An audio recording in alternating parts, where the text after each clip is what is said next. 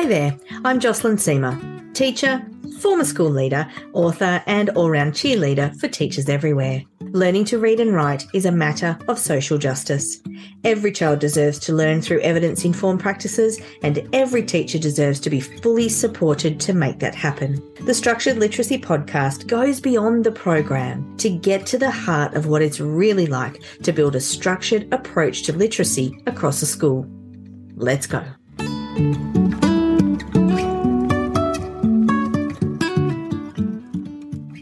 Hello, and welcome to the Structured Literacy Podcast. I'm your host, Jocelyn Seamer, and I'd like to welcome you to this episode. Before we get started, I'd like to pay my respects to the Palawa people of Tasmania, on whose lands this podcast is recorded, and invite you to take a moment to acknowledge the traditional peoples on whose lands you are currently standing. Here on the Structured Literacy Podcast, we address all issues related to implementing, running, and sustaining a structured, explicit approach to teaching students to read and write. In this episode, I'd like to have a chat about how we know our whole school approach has gone that little bit too far. The phrase whole school approach is one that we hear a lot. It brings up visions of consistency, equity, ease of teaching, and a positive effect on student outcomes. As a school leader, I wanted my team all on the same page, rowing in the same direction, and singing from the same hymn book.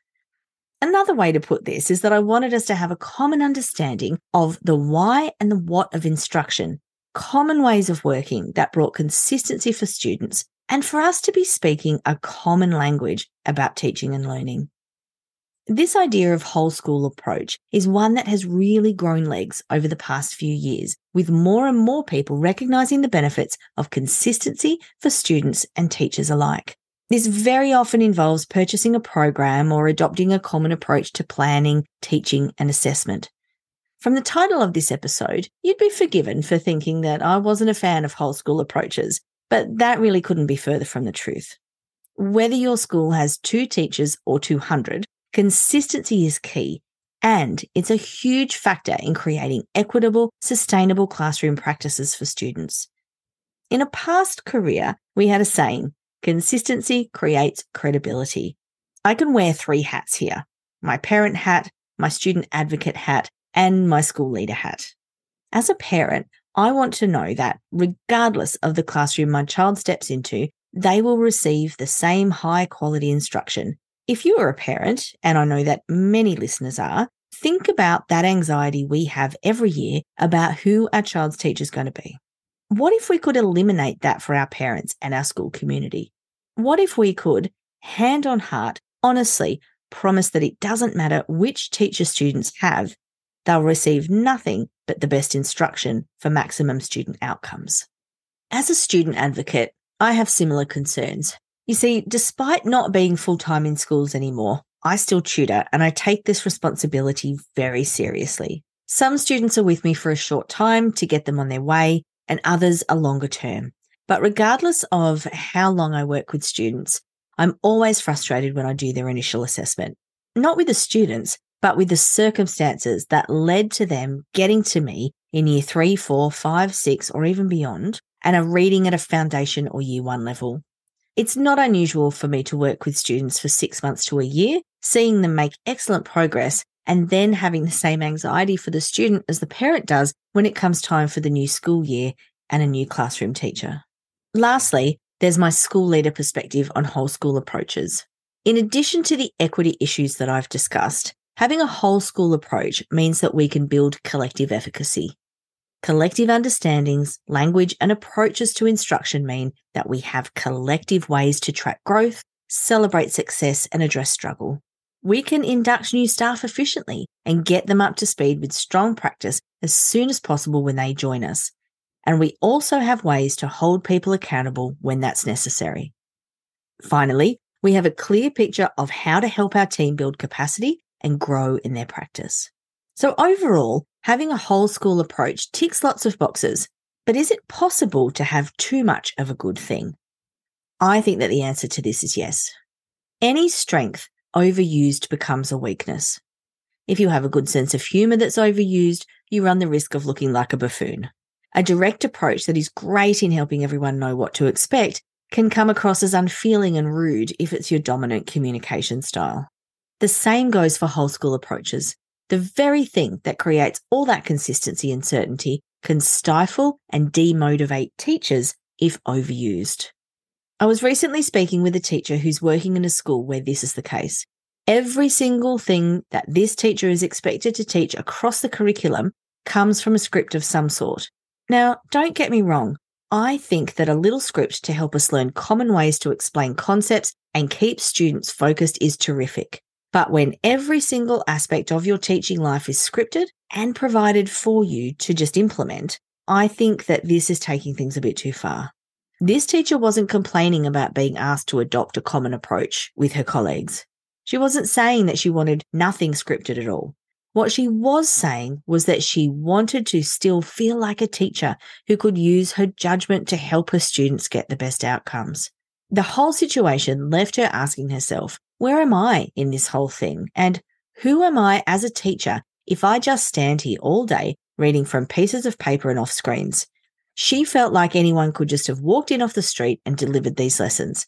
Was she really teaching if she was just reading a script?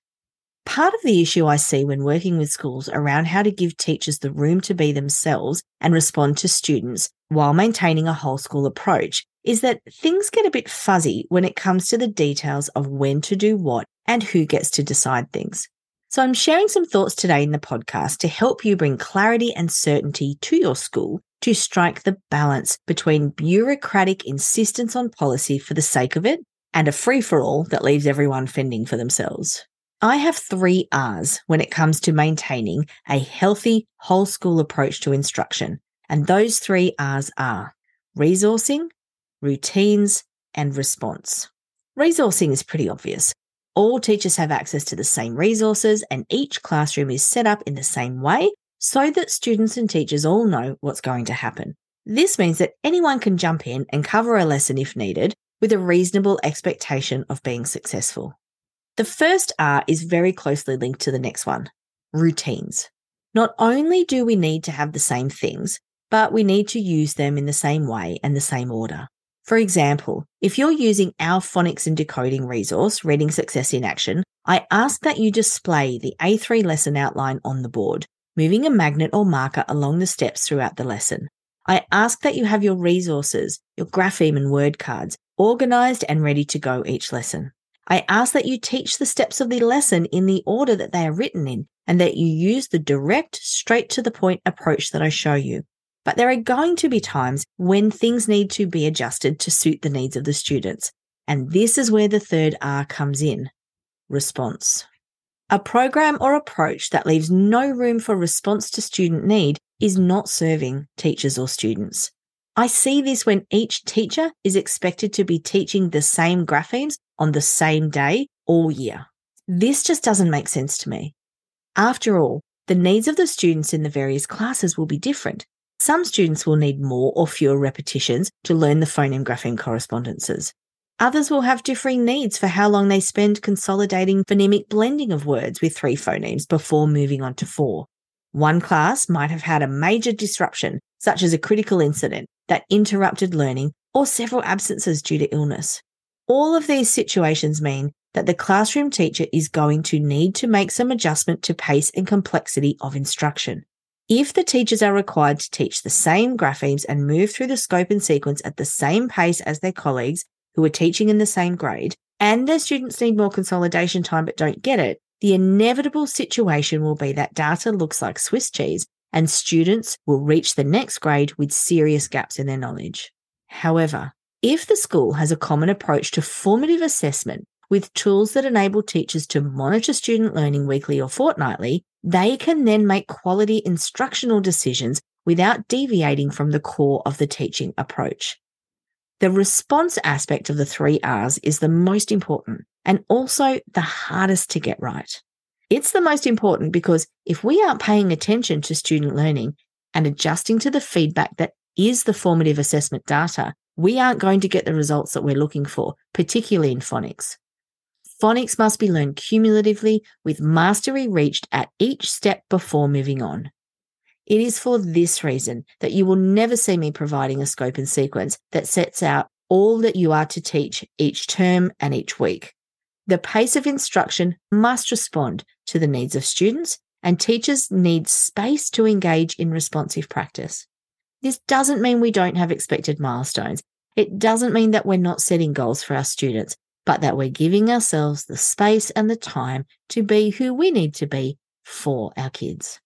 In other subject areas such as science, being handed a unit outline that's incredibly tight on timeframes and requires all learning to be completed in particular weeks is similarly constraining. We simply don't know how much time we're going to need to spend helping students develop concepts until we get into the classroom and have a good look at what they do and do not know. We don't know if a week is going to be long enough for students to develop solid understanding of concepts and vocabulary. We also don't know if there's going to be an area of knowledge or skill building that students have really responded to well and you'd like to spend a bit more time on for extra strong student engagement. We simply don't know what's going to happen. So it's a good idea to cover a little bit less content and leave a little more room for responsive teaching. An experienced teacher once said to me that a teacher's program is like a holiday itinerary. It sets out the major points to be covered, but leaves room for necessary and interesting side trips. To get the 3 R's right, it's a great help to have a document that lays out exactly what is and isn't negotiable in instruction in your school. When it comes to phonics, I would say that resources and routines aren't negotiable, that the assessment aspect of response isn't negotiable, but that the pace of instruction, as in when you move on to new content, and complexity of instruction is negotiable depending on what is found in formative assessment. For example, the teacher might determine that students need another couple of days to consolidate a few graphemes that haven't quite stuck yet, or that they will increase the number of words in each lesson for spelling to 6 words because the students are zipping through 4. They might decide that they will include 4 single-syllable words and 2 multi-syllable words because that best serves the students in front of them, whereas another teacher might have 4 multi-syllable words and 2 single-syllable words in response to the needs of their students. Both teachers are following the core of the school's whole school approach and both are responding to student need. When it comes to morphology instruction in the upper primary, schools using the morphology resources in the resource room have the same sorts of guidelines to offer teachers. The units are taught across 4 days with the lesson components all being delivered. However, individual teachers might spend more or less time on different aspects of the lesson depending on the students. I've been in the situation where I've modelled the same Latin base introduction lesson 3 times in a row in the same school. And the leader commented that I'd taught the lesson 3 slightly different ways. And that was true.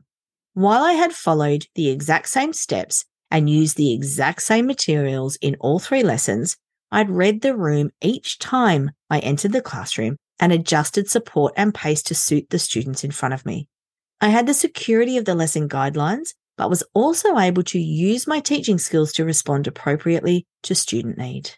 The last part of this puzzle is about who gets to make decisions when resourcing and routines need to change, because this does happen. Sometimes we take on an approach or resource expecting that it's going to meet our needs, but we find that there are aspects of these that just aren't getting it done. For example, when it comes to text-based units, many people tell me that the units they're being asked to work with are just too long and too involved. So what do? There's no way that teachers are going to be able to fit everything in without stressing themselves and their students out. The answer is in the collective. If you want to change something about the resources you're using, rather than having every teacher adjust in the way that suits them, work collaboratively to decide on the changes that will help your students better access the desired learning. After all, more heads are better than one. But this needs to be done under the guidance of someone knowledgeable who can identify when changes will detract from the effectiveness of the chosen resource and when they won't. This has been a little bit of a longer episode, so let me recap and share a simple action that you can take away with you. Whole school approaches are a terrific way to develop credibility with our school community and maximize student outcomes. However, if used, they can leave teachers frustrated and overly constrained. There are 3 R's to healthy whole school approaches: resources, routines, and responses. Responses is the most critical and the hardest to get right at the whole school level. And this brings us to our action from today's episode. To make the 3 R's successful, create a document that clearly informs your team about what aspects of instruction are and are not negotiable. You can find a template for this document in the show notes for this episode at joslinsemaeducation.com. I hope that this episode has given you some food for thought about how to maintain the balance of rigor and wriggle room that will ensure that your whole school approach is serving both your students and staff for years to come. That's all from me for now. But before you go, could you do me a favor? If you're finding the Structured Literacy podcast useful, I'd love it if you could rate, subscribe, and share with others. Together, we can achieve marvelous things in education. Take care. Bye. Thanks for joining me for today's episode. For more information about resourcing and professional learning to support you in your structured literacy journey, visit www.joslinsemaeducation.com.